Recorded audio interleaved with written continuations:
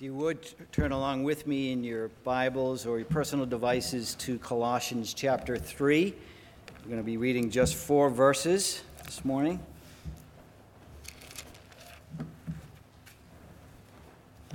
And we're continuing our study that Dave started a few weeks ago on being into Christ or finding our identities in Christ for those that believe.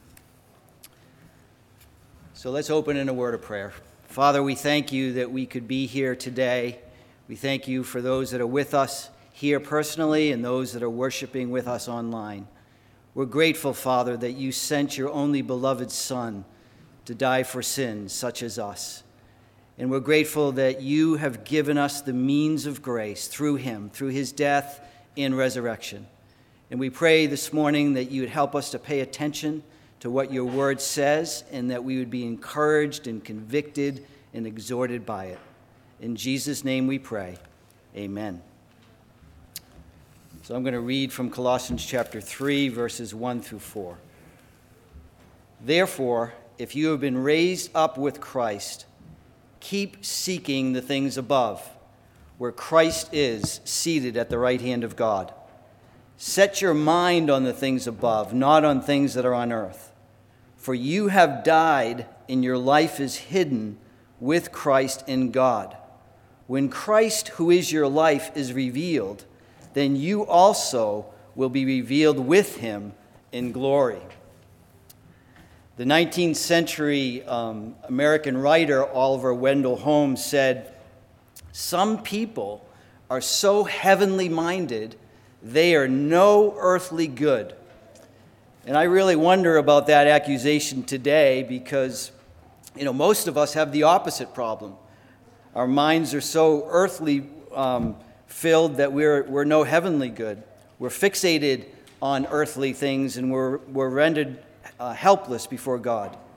So even those who have embraced Christ, profess faith in Christ, struggle to adopt a mindset that embraces him in a day-to-day fashion in your lives. It's easy, sort of, to do it here this morning or online if you're following along. It's sort of easy to do it when you're talking about God.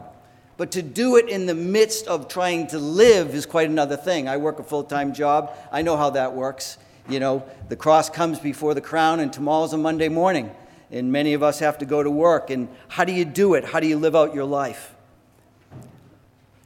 The believer in Jesus Christ, there are practical implications of both the death and the resurrection of Christ that leads to a new way of life. One of the mistakes that we often make is we think, well, I profess faith in Christ. I believe that he died on the cross for my sins. I believe that I rose again with him. And we think that then we go our merry way, but that's not how it works. I love what John Murray, the Scottish theologian, said. He said, not only does the new life have its inception in Christ, it is also continued by virtue of the same relationship with him. It is in Christ, or being united with Christ, that the Christian life and behavior are conducted. Like, we don't profess Christ and do our own thing. God actually walks with us as we try to work out our salvation with fear and trembling. For it is God who works in you to will and to act according to his good pleasure, Paul says in Philippians chapter 2. It's interesting when you think about Christ in an exalted state, in where he is at the right hand of God, and we'll take a look at that in context in a moment. We must ground our thinking, our minds. Don't get this wrong. Christians are not supposed to throw away their minds. Christians need their minds. We're supposed to love our God with all our heart, strength, soul, mind. God's very interested in our minds. I've studied the Bible for a long time, and my mind has been developed as I've read God's word. And for those that believe, as you've read it, your mind is increased. God's after our minds. The devil's best work, C.S. Lewis says in Screwtape Letters, is not by putting things into our minds. It's by keeping things out of our minds. It's keeping truth out of our minds. And see it in this book in Colossians. We're not able to read the whole thing today, but that would probably be worth it at some point just to read through it if you haven't read it recently. The book of Colossians, like many of Paul's other writings, provide us with the theological basis. In grammar terms, the indicative of what Christ has done. He's already done a bunch of things for us. He's done a lot of things on our behalf to enable us to live the Christian life, the imperative. In the book of Colossians, like the book of Ephesians, like the book of Romans, Paul spent about 2 chapters talking about the indicative, what God has done for us in Christ, who Christ is, what he has done on the cross. And now he is going to bring with exhortation. He's going to bring with the imperative of what we ought to do. Or as Schaeffer said, how then ought we to live? How should we live? Because it doesn't do it just to have these things in our minds.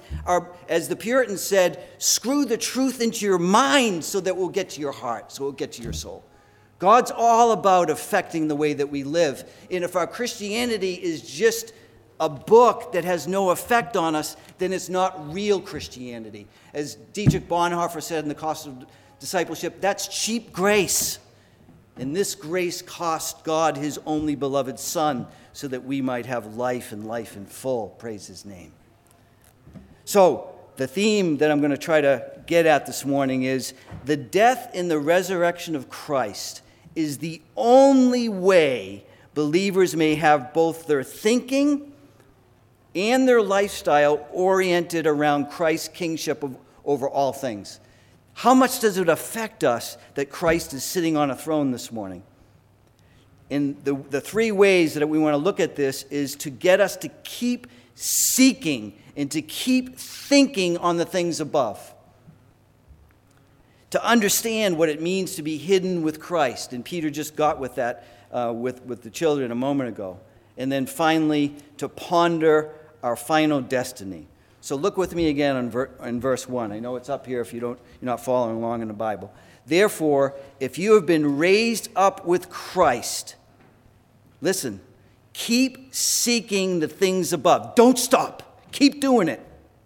Where Christ is seated at the right hand of God. This section marks an end that we haven't been able to read of Paul's argument against false teachers. And there was a bunch of them. Some would say they were Gnostics. Most commentators say they were proto-Gnostics. Gnosticism is from the Greek word gnosis, and it's knowledge. And these teachers taught that there was some kind of special knowledge that only a select few had, only just a precious few had. And one of the things that they were teaching was ascetic practices and distorted laws for spiritual fulfillment.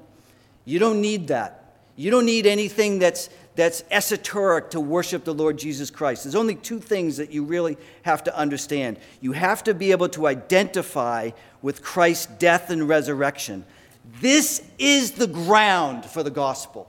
The gospel means good news or news that's good. The ground of the gospel is always the death and the resurrection of Jesus Christ. And there's a little word there, and I didn't like grammar at all when I was in school. When I was in school, in elementary school, they'd hand out these really thick and fat grammar books. I'd say, not again. And every year it was the same book. And I disdained learning grammar until I hit the Tiger of Hebrew and the Lion of Greek in seminary. And I was like, grammar. The first thing they passed out was English grammar for language students because they knew that none of us paid attention to those little books that they gave out.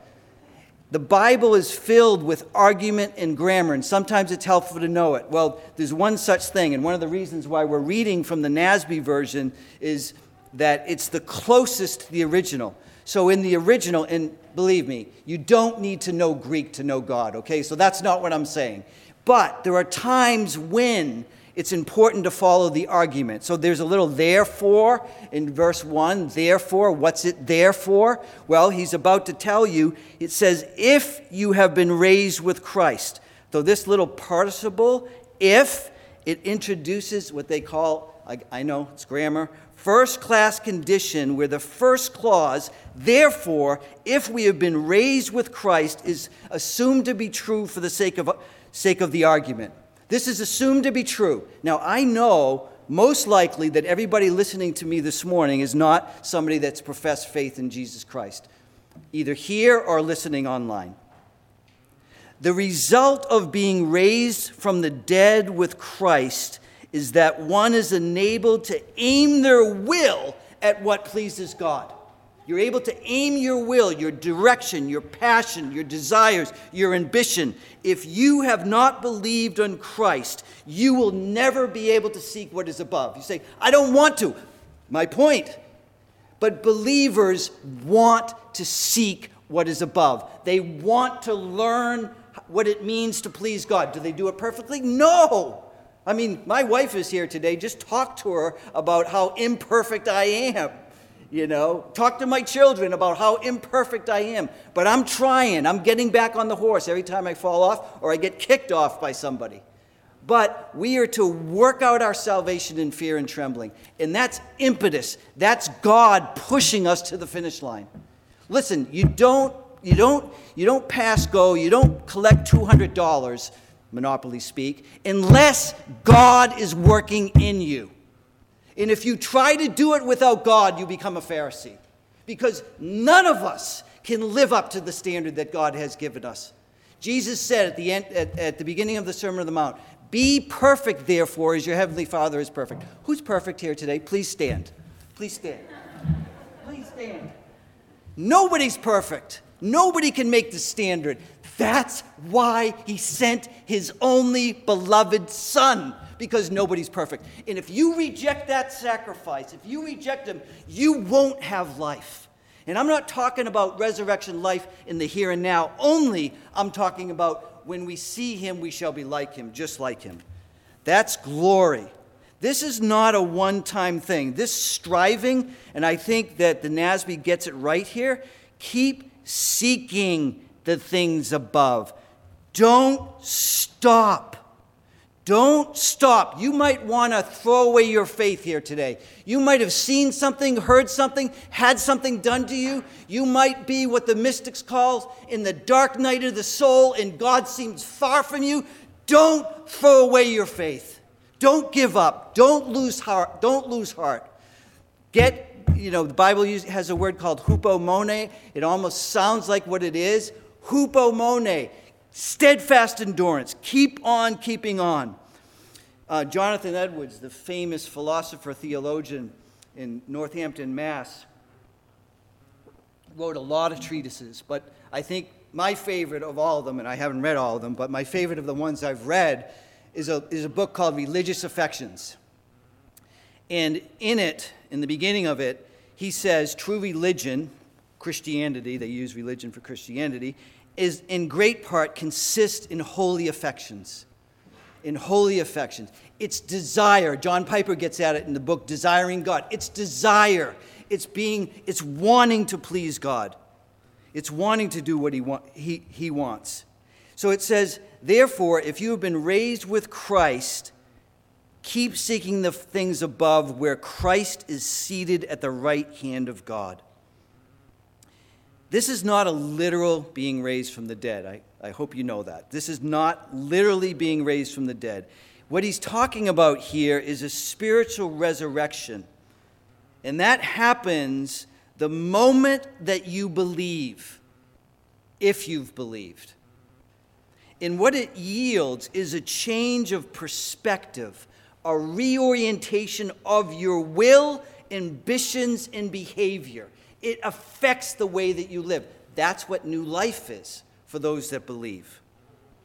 You might be thinking, this is way too esoteric. I don't feel dead. I don't even think I need to be raised. Yet the only basis to live a new life is to die with Christ. That's the only way to live a new life. You must die. Dietrich Bonhoeffer, again, in Cost of Discipleship, says, when Christ calls a man or a woman, he bids them come and die. And there's a real sense to which anybody that's truly professed faith in Christ is in the process of dying to their self, dying to the way that they were, dying to their ambitions, dying to wanting to get things for themselves, dying to their pride.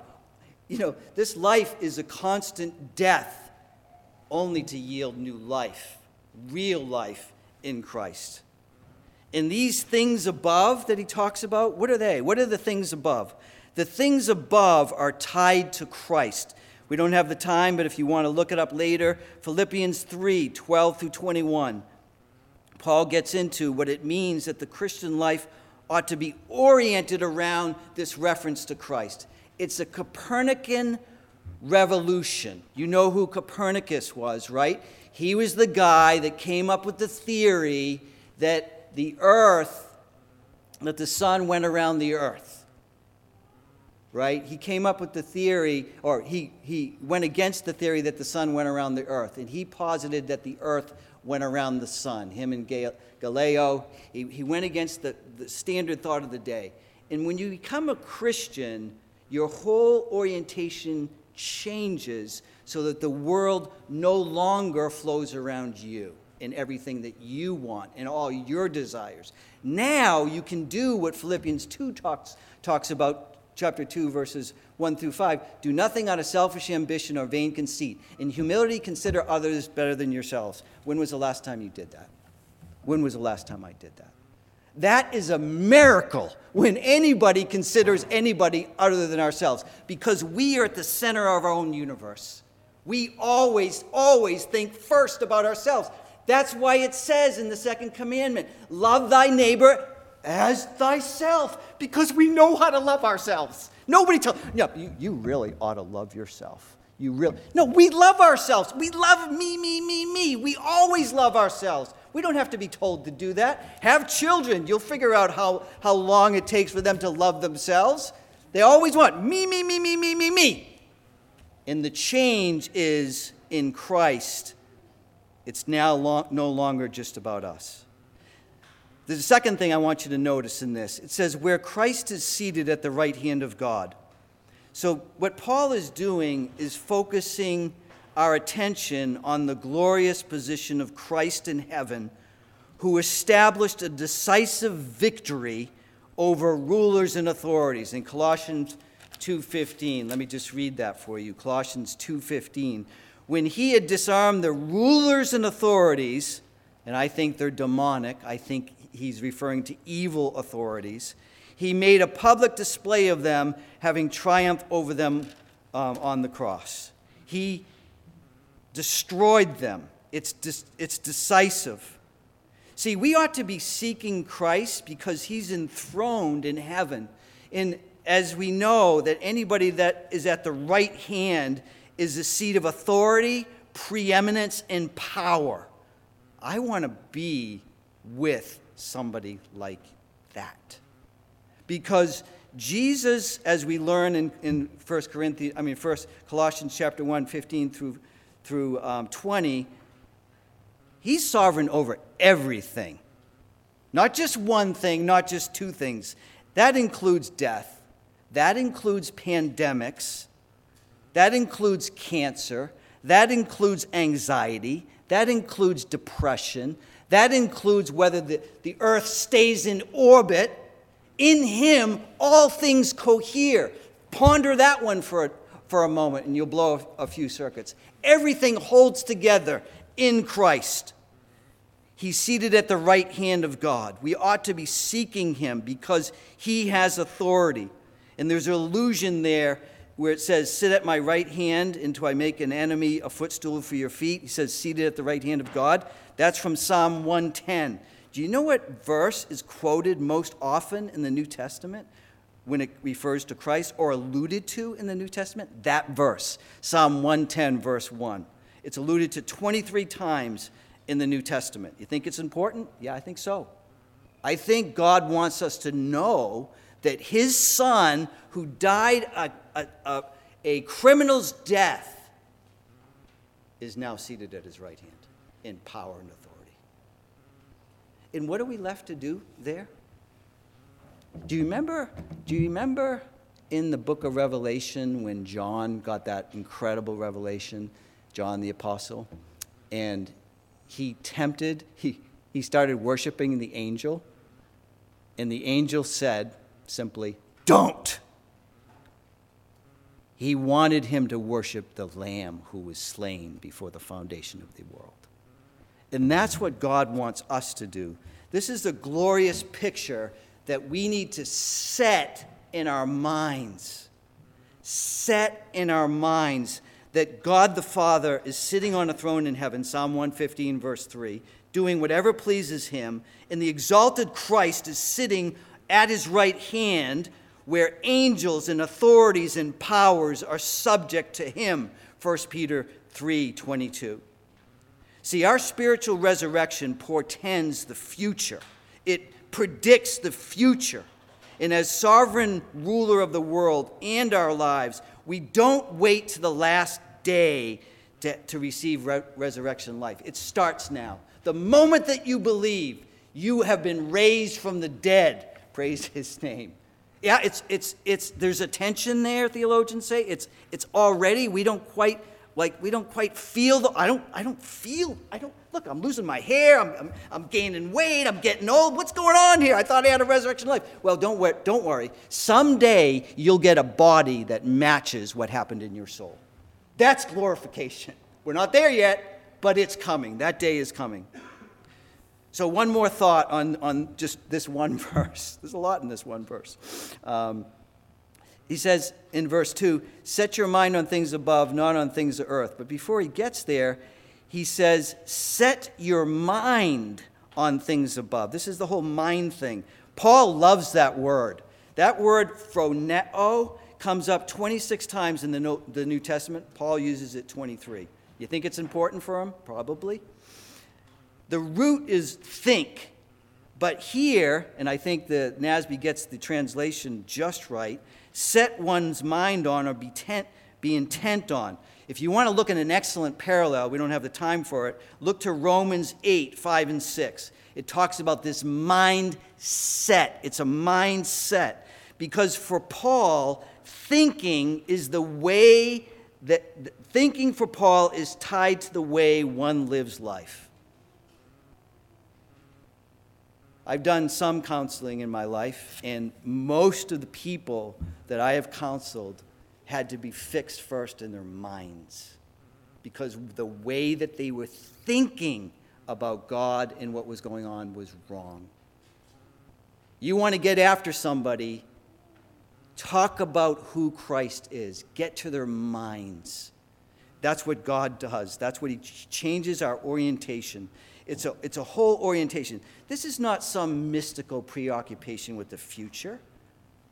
Paul wants the Colossians to see, to be grounded in Christ's death and resurrection, is to see through all the hollowness of this world and its philosophy. To seek and to think on things above also has ethical significance later on. And he's going to spell that out in verses 5 and following. All the things that will change as we replace a vice for a virtue. And that's a consistent theme. You know, you take hate and replace it with love. You take lying and you replace it with truth-telling. He's going to do that. He's going to talk about having one affection replace the other.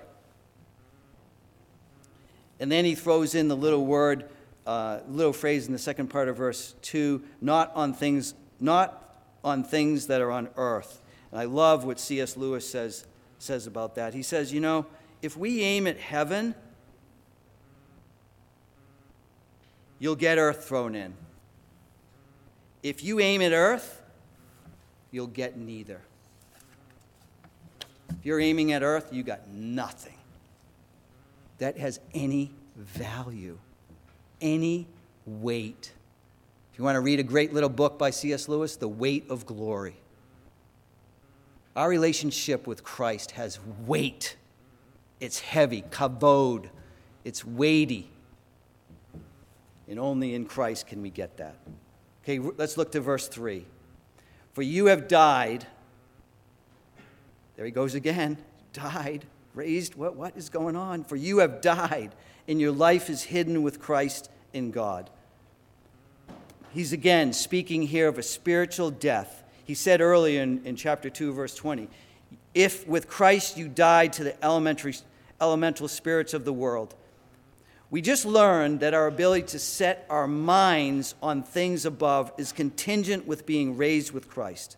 but it's also contingent upon dying with Christ. And there's practical implications of that. Because we died with Christ, we can live with him, but you got to die first. Some of us don't want to die. Some of us don't want to throw away our lives, so to speak. Paul said in Galatians chapter 2, verse 20, I have been crucified with Christ, and I no longer live. What? But Christ lives in me. Praise his name. You see, the believer's death with Christ severs a very key link. It severs the link from the tyranny of the powers of this world and provides the power to live a new life. J.I. Packer, in Knowing God, said that the greatest miracle in the world is when somebody comes to faith in Christ. It's a miracle when somebody comes to faith in Christ. The believer's union with Christ in his death is the basis for spiritual security, protection from evil powers, and the ability to live a life that has, in the words of one commentator, primary loyalty to Christ. Where is your loyalty this morning? Who are you most loyal to? Is it primarily Christ, or is it other things? This is the gospel. This is the news that's good. The gospel is good news. This is the news that's good. For I delivered to you of first importance, Paul says in 1 Corinthians 15, and what I also received, that Christ died for our sins according to the Scriptures, that he was buried, and on the third day he rose again. 1 Corinthians 15, 3 through 4. That is the gospel. That is the good news. And we're tied up in it. We're tied up in that for those that believe. Our union with Christ is what enables us, and if you have a Bible, turn with me to chapter 1, verse 10. There's a bunch of things that happen here. So, if you try to live in a manner that pleases God without Christ, you'll never do it. If you're trying to be a good person and think that God's going to take your good works over the death of his son, you have missed the boat. There's nothing that you can do to please God without Christ. Verse 10, chapter 1, verse 10.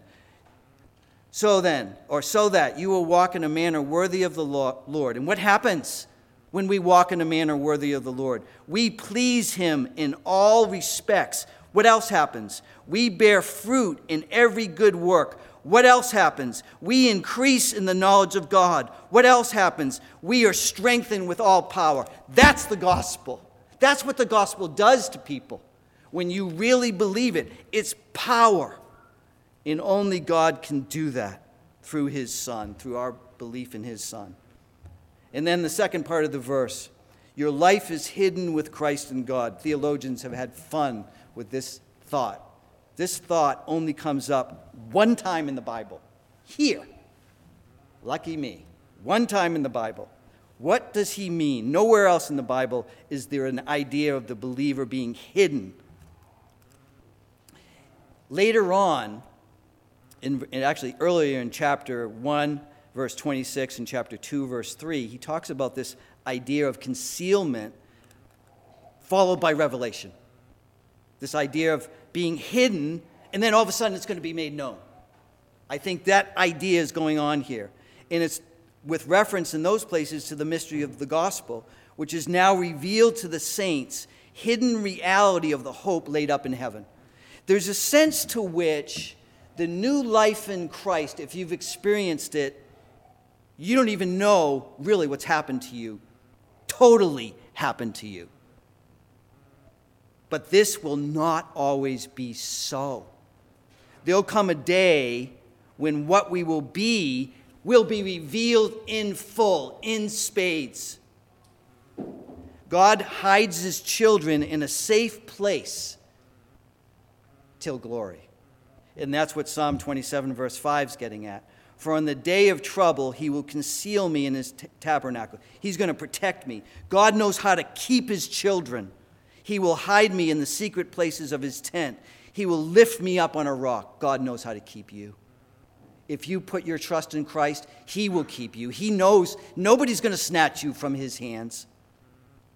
And then C.S. Lewis, again, in The Weight of Glory, has a very helpful illustration of what it means to be hidden with Christ, in that we don't really understand who we are yet if we've believed, or who we are if we haven't believed. Listen to this.